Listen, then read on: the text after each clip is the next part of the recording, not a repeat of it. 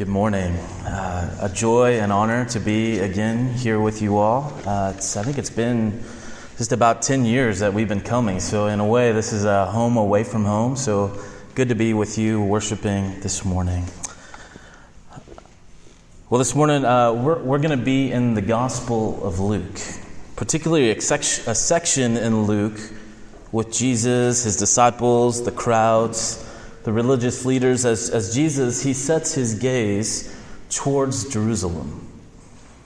And Luke sets apart a really big part of his gospel for this road story, and I think he does it as a way of showing us that following Jesus is not a static thing.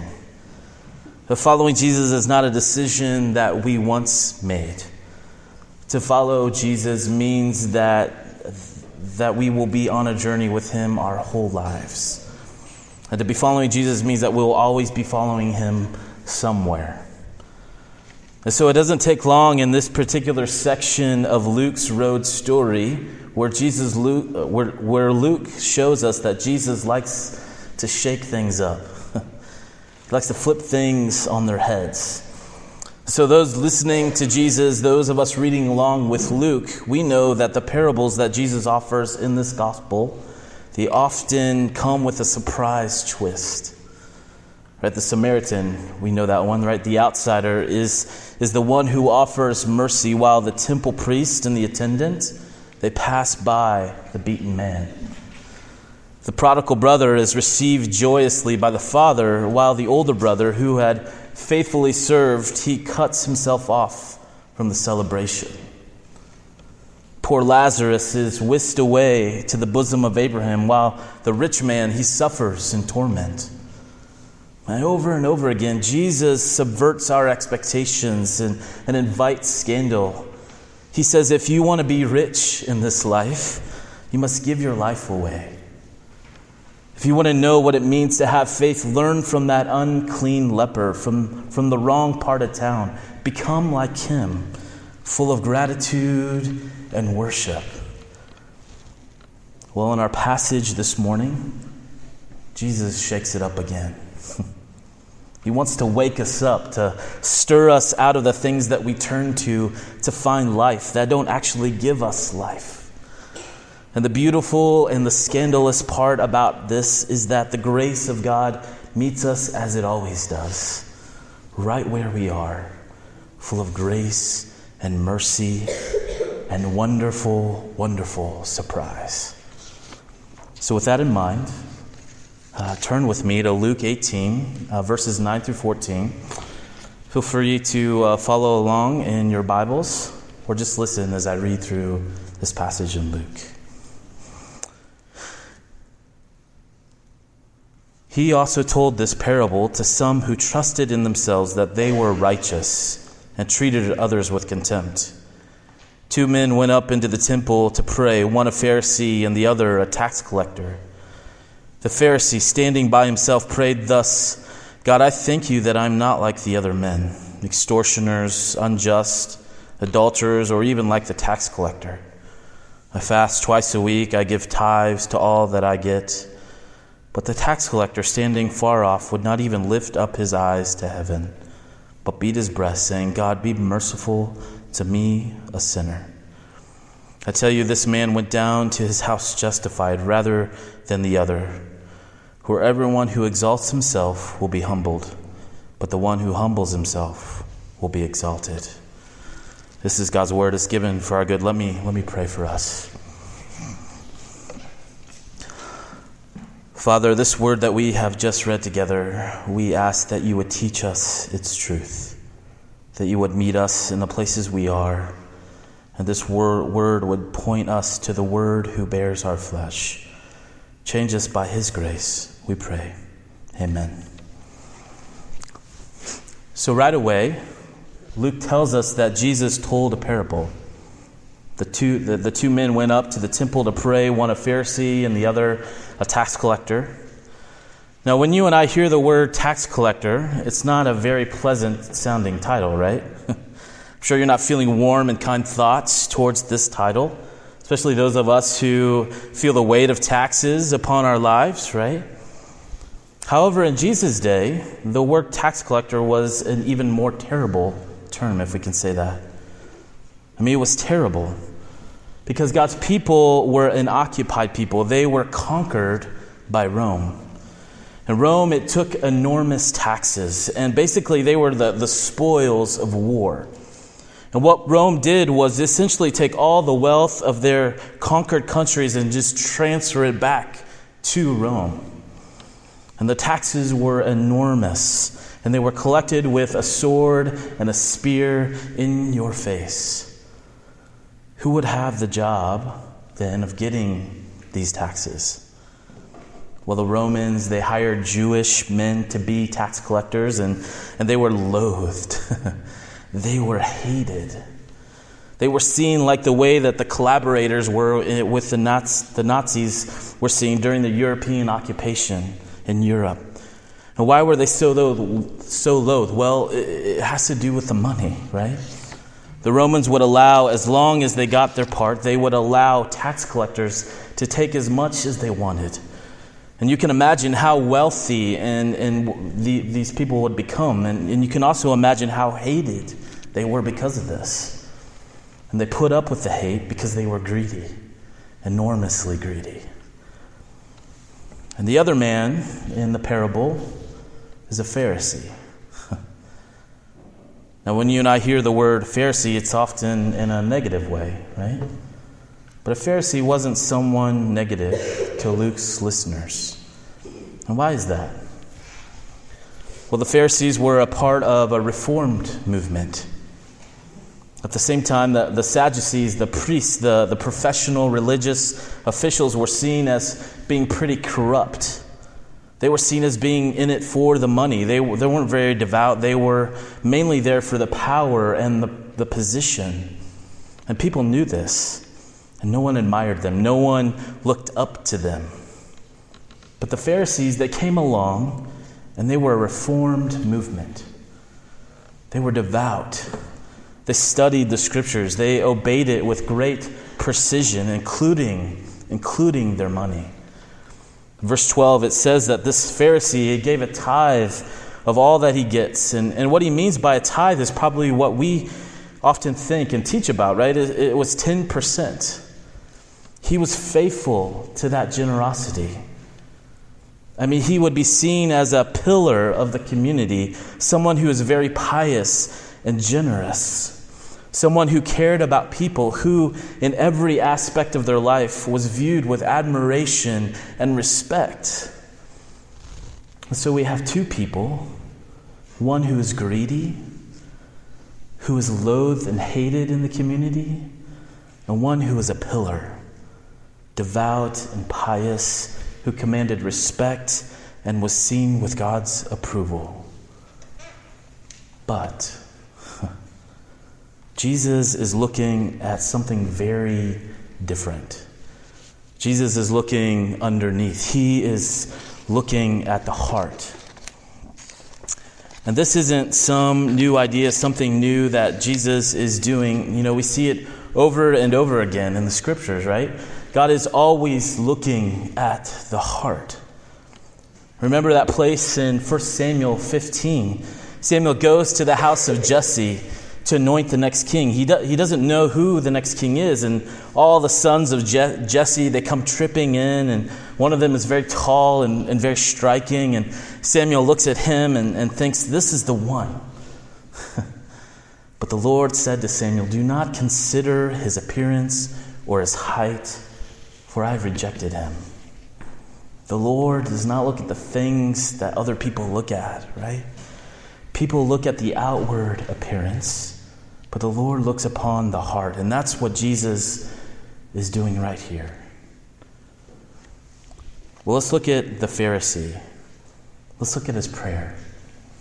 He starts off by saying, God, I thank you. Pretty normal.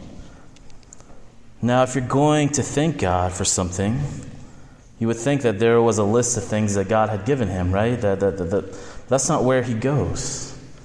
After thanking God, he immediately starts in on all the things that he has given God and everybody else, for which he thinks everyone, including God, should be eternally grateful, right?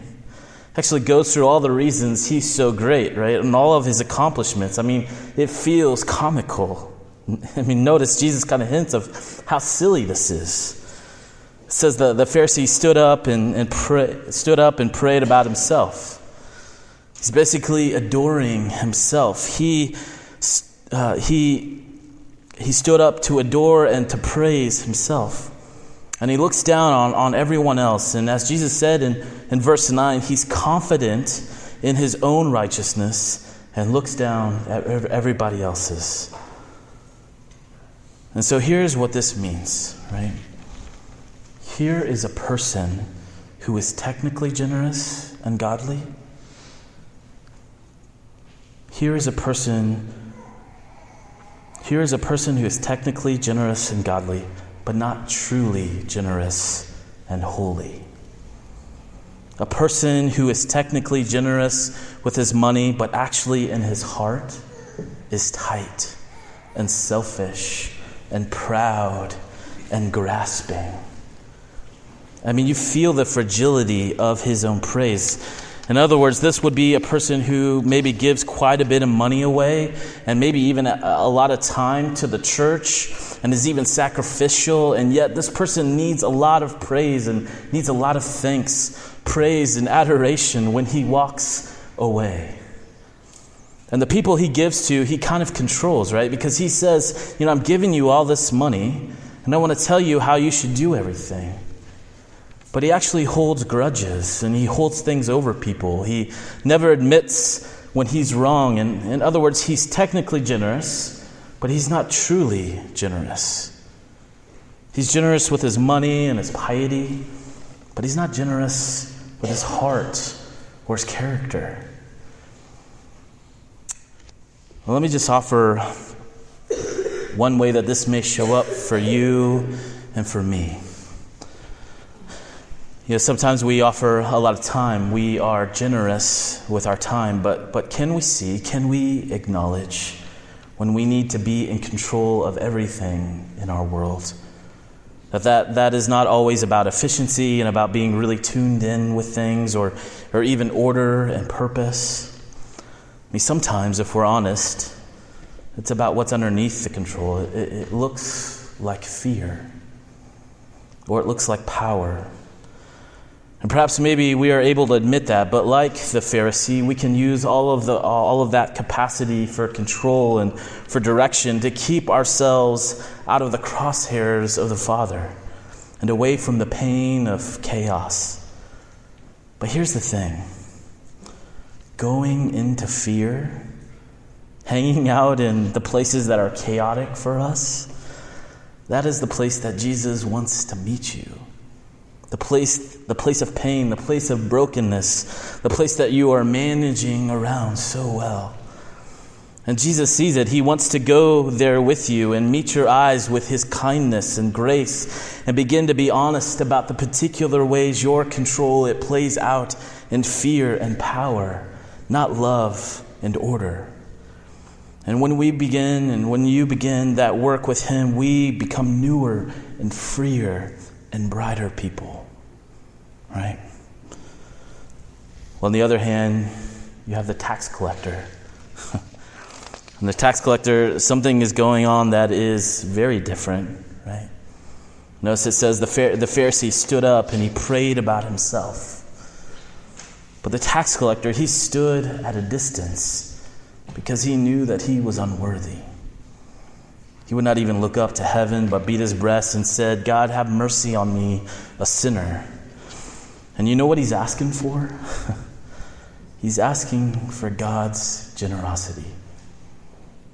And in Jesus' ministry, this tax collector will find a face. You see, eventually Luke is going to take us to another tax collector. In chapter 19, we meet Zacchaeus.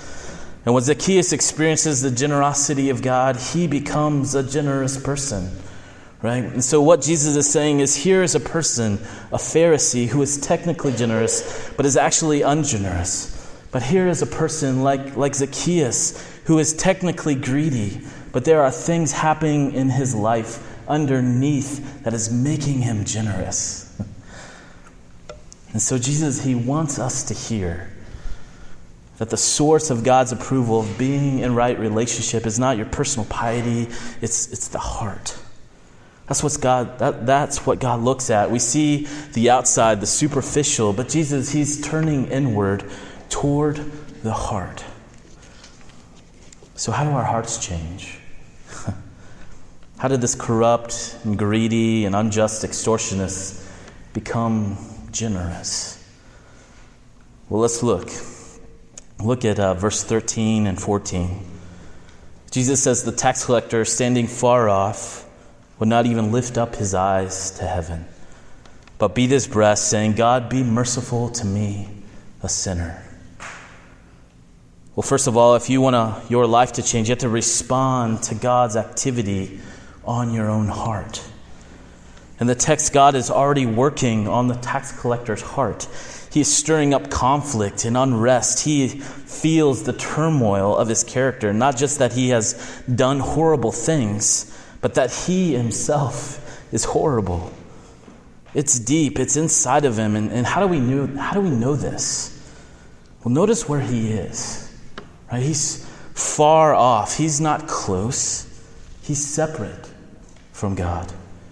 He knows that the things that he is chased after, the love of power and wealth, no matter who it hurts or how unjust it is, he knows that he has set himself at a distance from God and from others. And you know what happens when God stirs us up like this? We feel the force of shame. And how do I know this? Well, look at what Jesus says. He says the tax collector would not even lift up his eyes to heaven. Friends, have you ever sat in front of someone and shame shows up? They won't look at you. They can't. Shame explodes in us how much we feel unworthy, how much I feel like I'm the problem, how much I have failed, how much wrong I am, and it is potent and powerful stuff. It's the kind of stuff that starts to break down our relationships. We will say things to ourselves like, I will never do this again because it was humiliating. It was so shameful. And if we're honest, most of us spend our lives avoiding going into these places in our lives, right? To engage my shame is to experience the force and the weight of those strong emotions, not just in my head, but shame always shows up in our bodies, no matter how much we try to rationalize it or think about it. And so we avoid it. We stand far off from it so that it won't hurt us, that it won't crush us under its truth. And here's the thing. When we stand far off, away from shame, away from being honest about our lives, we may start to sound and look a lot like a Pharisee. Morally upstanding on the outside, but so protective and defensive of that inside place. And it's a lot easier to dismiss my own failure. It's a lot easier to hide behind my own religiosity. It's a lot easier to feel entitled. It is a lot easier to use other people's problems to make me feel better about myself. And when we don't get close enough to the inward places of shame, we will never be able to honestly acknowledge our own guilt and the guilt of those around us, to acknowledge the ruptures in relationships that have taken place with God and with others. And let me just say one thing about how these people, the Pharisee and the tax collectors, how they play out in our relationships. Some of us grew up in families where we can identify who the Pharisee is and who the tax collector is. Maybe you can even see this play out in your own children. We know the Pharisee, right? They're good and responsible. They're high achievers. They carry the pride of the family. Maybe they're even good leaders and organizers. But they also have a hard time allowing others to be right, or to relax, or to even have a good time. Is that you? Is that one of your children? And in turn, you may know the tax collector, the person the other family members feel needs the most help. They often agitate the family. Maybe the way they express themselves is unacceptable or troubling or even downright wrong and destructive. And yet the tax collector is willing to be honest about the problems in the family. They're unwilling to keep the peace just to do it. They want to live their life with integrity, and so they let it be known, right? But the hard place for them is that they draw out the problems in the family, and no one has ears to hear it or face those problems. The parents are too focused on what is right or avoiding or keeping the peace to actually see how the tax collector could lead them towards life, towards God. And I wonder if this sounds familiar. Are there Pharisees and tax collectors in your home? But maybe, just maybe, the tax collectors around us in our own homes, they can lead us to be honest, to bring our whole selves in confession before a merciful God and towards repair and forgiveness in our families. And so how do our hearts change? Well, the first step, we said you have to respond to God's activity on your own heart, not just in the back, in the far off places, but find the courage to move closer to God. And that leads to the next step.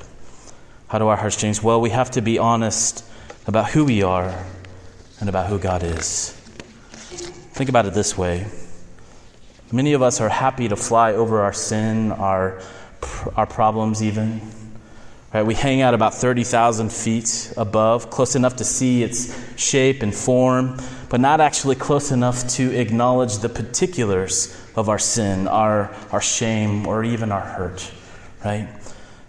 But if we find the courage to not just fly over, but to land in that broken place, that broken area of our heart, what do you see? The tax collector is no longer proud or powerful. He's no longer using other people, an unjust system, to fill his own pockets. It has brought him nothing but scorn and shame and loneliness and pain. He sees his own heart and he's able to say it. I'm a sinner. And what a beautiful confession, teeming with life, teeming with faith, because he knows the God who is eager to hear from him, who has been waiting for him to come home from that far off place. He is about to get turned around, given a new identity, given a restored life to live with purpose, to join God in mission in this world, to love and build up and forgive and pursue justice. He was loathed and he used and abused others to advantage for his own purse and power. And he came not running or excited, but standing far off with his head down. But he came in faith, in confession and honesty. And he met the kindness and the grace of God. And it changed his life. Jesus points at this, right? Jesus says this man, he went down to his house justified. He was approved, forgiven. His sins were covered. He was righteous before God, not like the Pharisee. You want to know what justifying faith looks like? It looks like the kind of prayer and confession that brings you low, that allows you to see your need, to drop low in confession because you believe the mercy of God can raise you back up. And friends, God raises us up because Jesus dropped deep into death.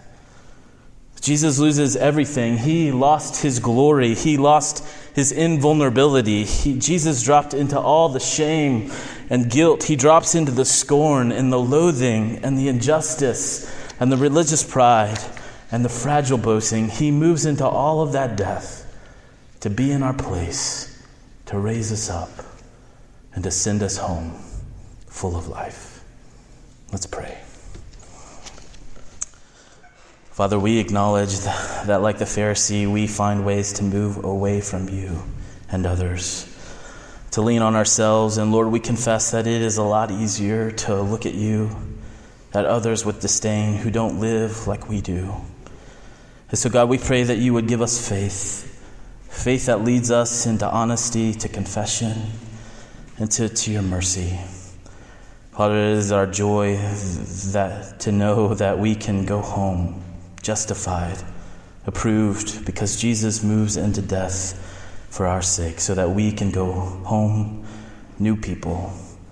Thank you for this good news. We pray it in Jesus' name. Amen.